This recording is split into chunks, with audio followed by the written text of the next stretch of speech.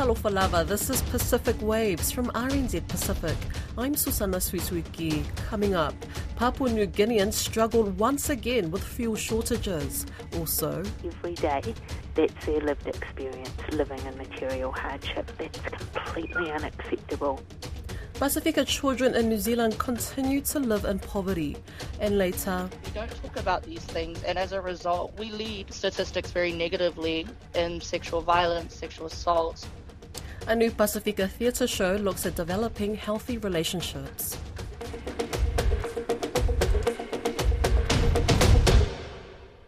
Fuel shortages continue to frustrate vehicle users in Papua New Guinea, more than a year since they first arose.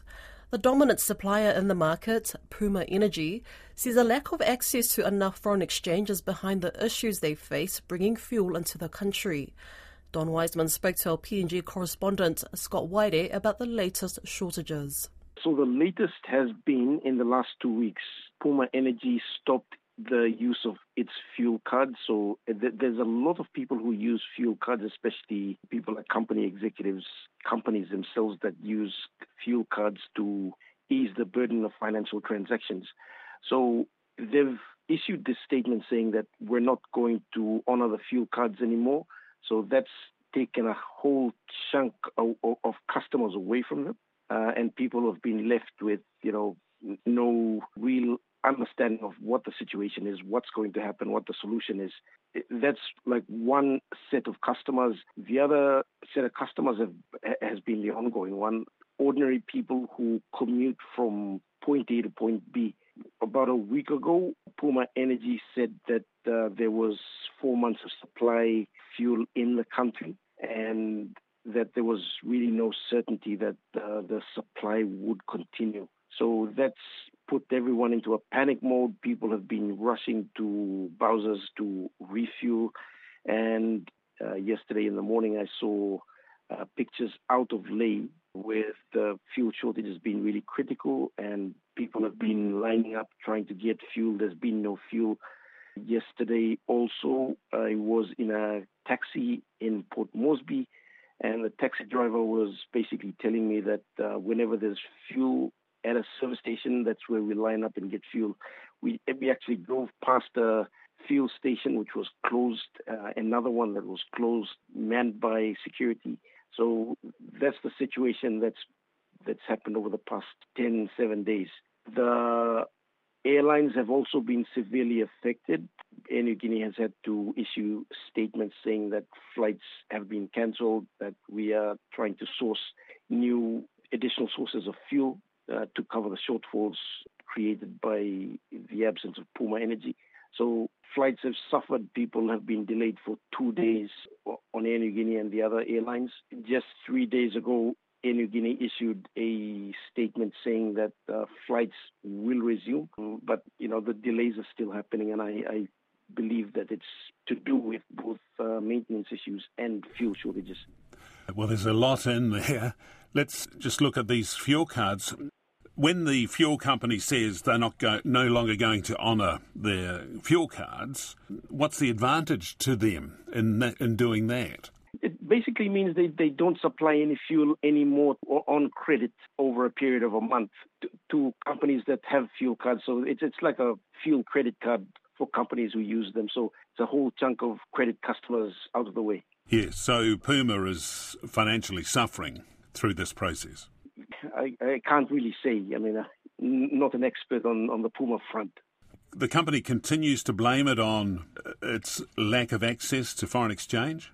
That is the official line, that they don't have access to foreign exchange, sufficient foreign exchange, and that the central bank isn't releasing the amount that they need. There are also other allegations that are being circulated. I'm unable to prove whether they are true or not, and it is related to Puma Energy's parent companies, the banks that are linked to Puma Energy and BSP. So those are, at this stage, still allegations that need to be proven.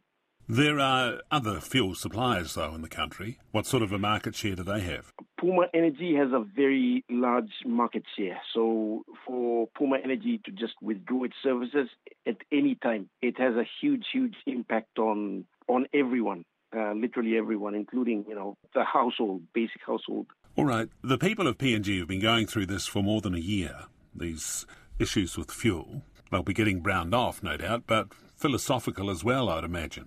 Yeah, there's an increasing number of ordinary Papuan New Guineans who are just sick of it.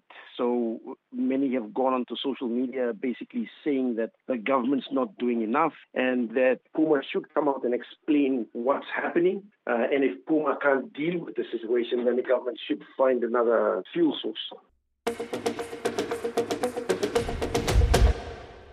Pasifika children continue to experience some of the highest rates of poverty in New Zealand.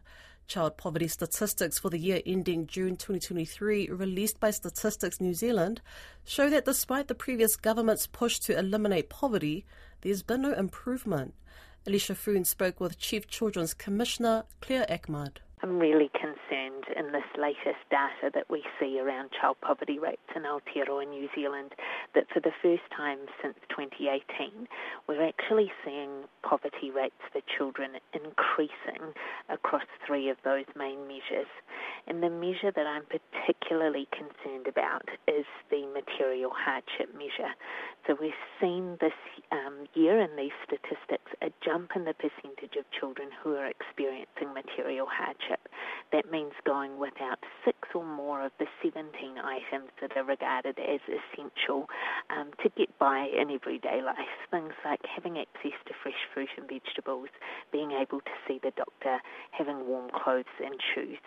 And so that rate, we've seen that go up from 10.5% in 2022 to 12.5% in these latest statistics. But for Pasifika children, that rate is even higher, sitting at 28.9% of Pacific children. That's 28.9% of Pasifika children who every day, that's their lived experience living in material hardship. That's completely unacceptable, and we must focus attention on that. That is the highest out of any other group. That's correct. That is the highest out of all groups of children that these statistics are broken down into, yes. The previous government campaigned on the basis of shifting these statistics, about creating a better life for children in poverty. Do you believe that they delivered on their promises? And what is your call to the current coalition government? It was a huge and momentous success that the last government actually put into place this child poverty reduction framework. Focuses attention on reducing child poverty rates. And we have seen that over the last few years that child poverty rates have been trending downwards. But now what we need to see is continued and concerted political effort and will that commits to reducing child poverty year on year. You know, I'm really pleased that this new government, during the election period, the National Party anyway, made that commitment to halving child poverty by 2028. We must continue on that track. And what I'm calling on the government now to do is to actually commit to making reducing child poverty in our country a project of national significance. Because, you know, in my role, I hear from children and young people, and including Pasifika children and young people, they say to me, please, let's bring this poverty rate down because it's affecting our lives, it's impacting on our dreams and our potential.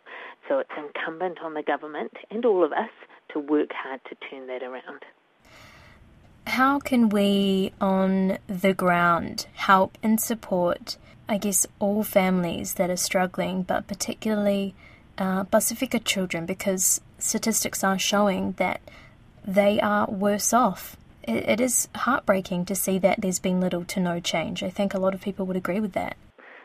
And I agree with that. And, you know, my heart goes out to these children who are living in households where very often the reality is that parents, mum and dad, caregivers, they're working really hard, but they're often working in work that is paid at a low wage.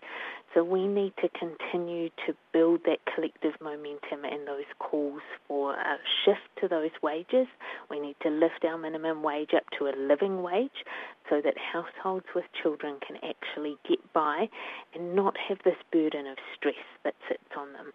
I also want to pay tribute to the many incredible Pasifika and other community organisations who are out there serving children and families every day, making a difference in their lives. We need that work to keep going, but it is hard work. And then the other thing I would say is we need to maintain that momentum on Pasifika people-led solutions for Pasifika children and families. You know, things like Tamaiti Ole Moana, the Moana Connect 10-year action plan that was published last year.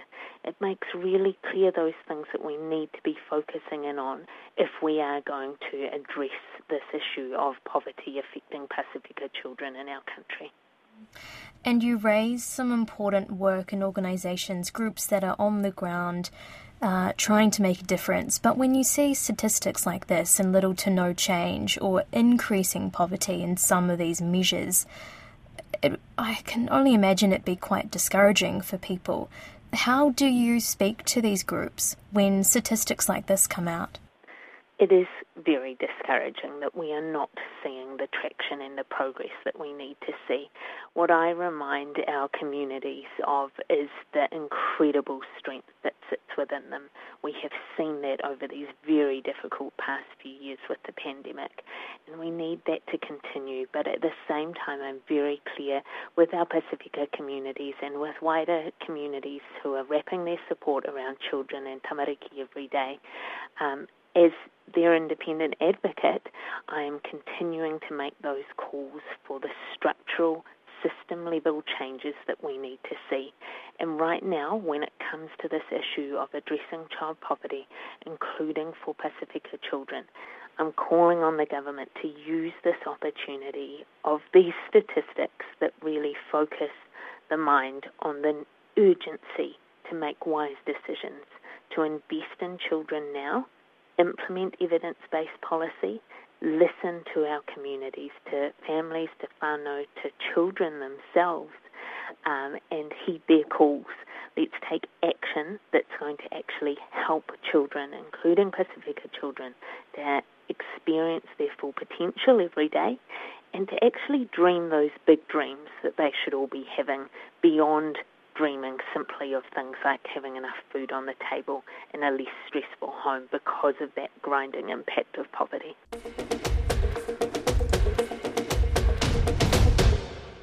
A Cook Islands-born playwright is generating conversations around healthy relationships and safe sex in Pacific communities with her upcoming production, Pane Provocations.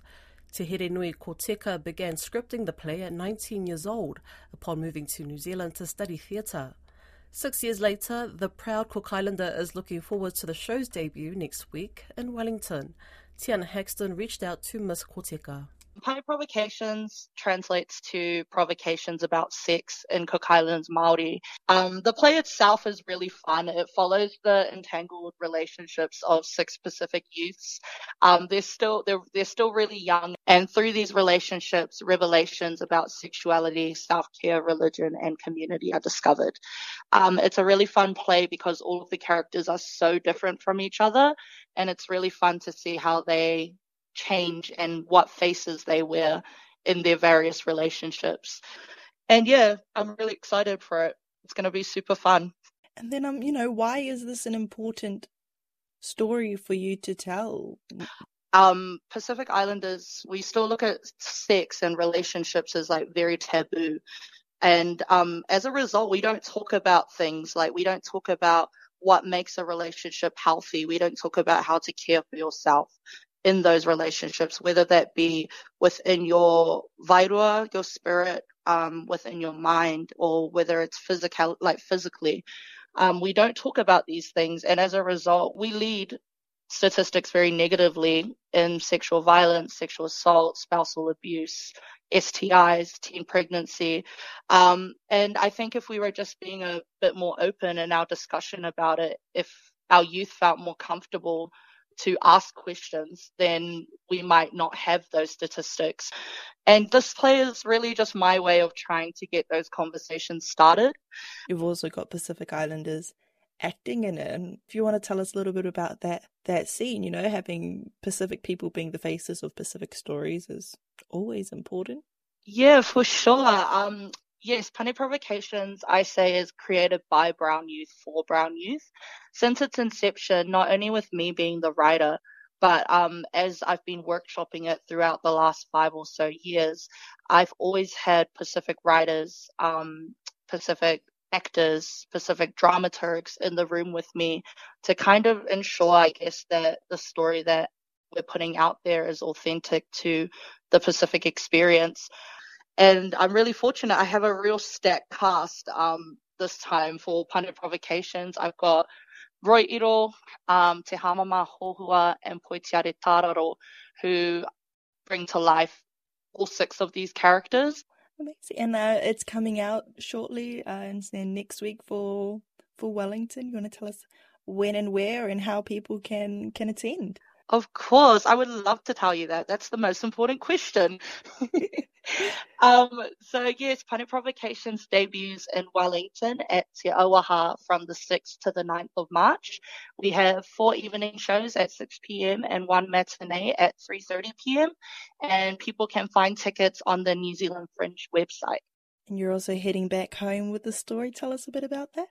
Yes, I'm following our debut season here in Wellington. We travel to Rarotonga to participate and to perform at the Cook Islands' first ever Pride Week in April, which is super exciting because this play is written for youth and for our takatapui whānau out there. So it's really, I feel very privileged to have been invited to participate in Pride this year. Our first ever one in the Cook Islands. It's gonna rock. That's Pacific Waves for today. To listen back, head over to rnzi.com/programs. We're also on Spotify, Apple and iHeartRadio. From myself and the RNZ Pacific team, so far 3-4.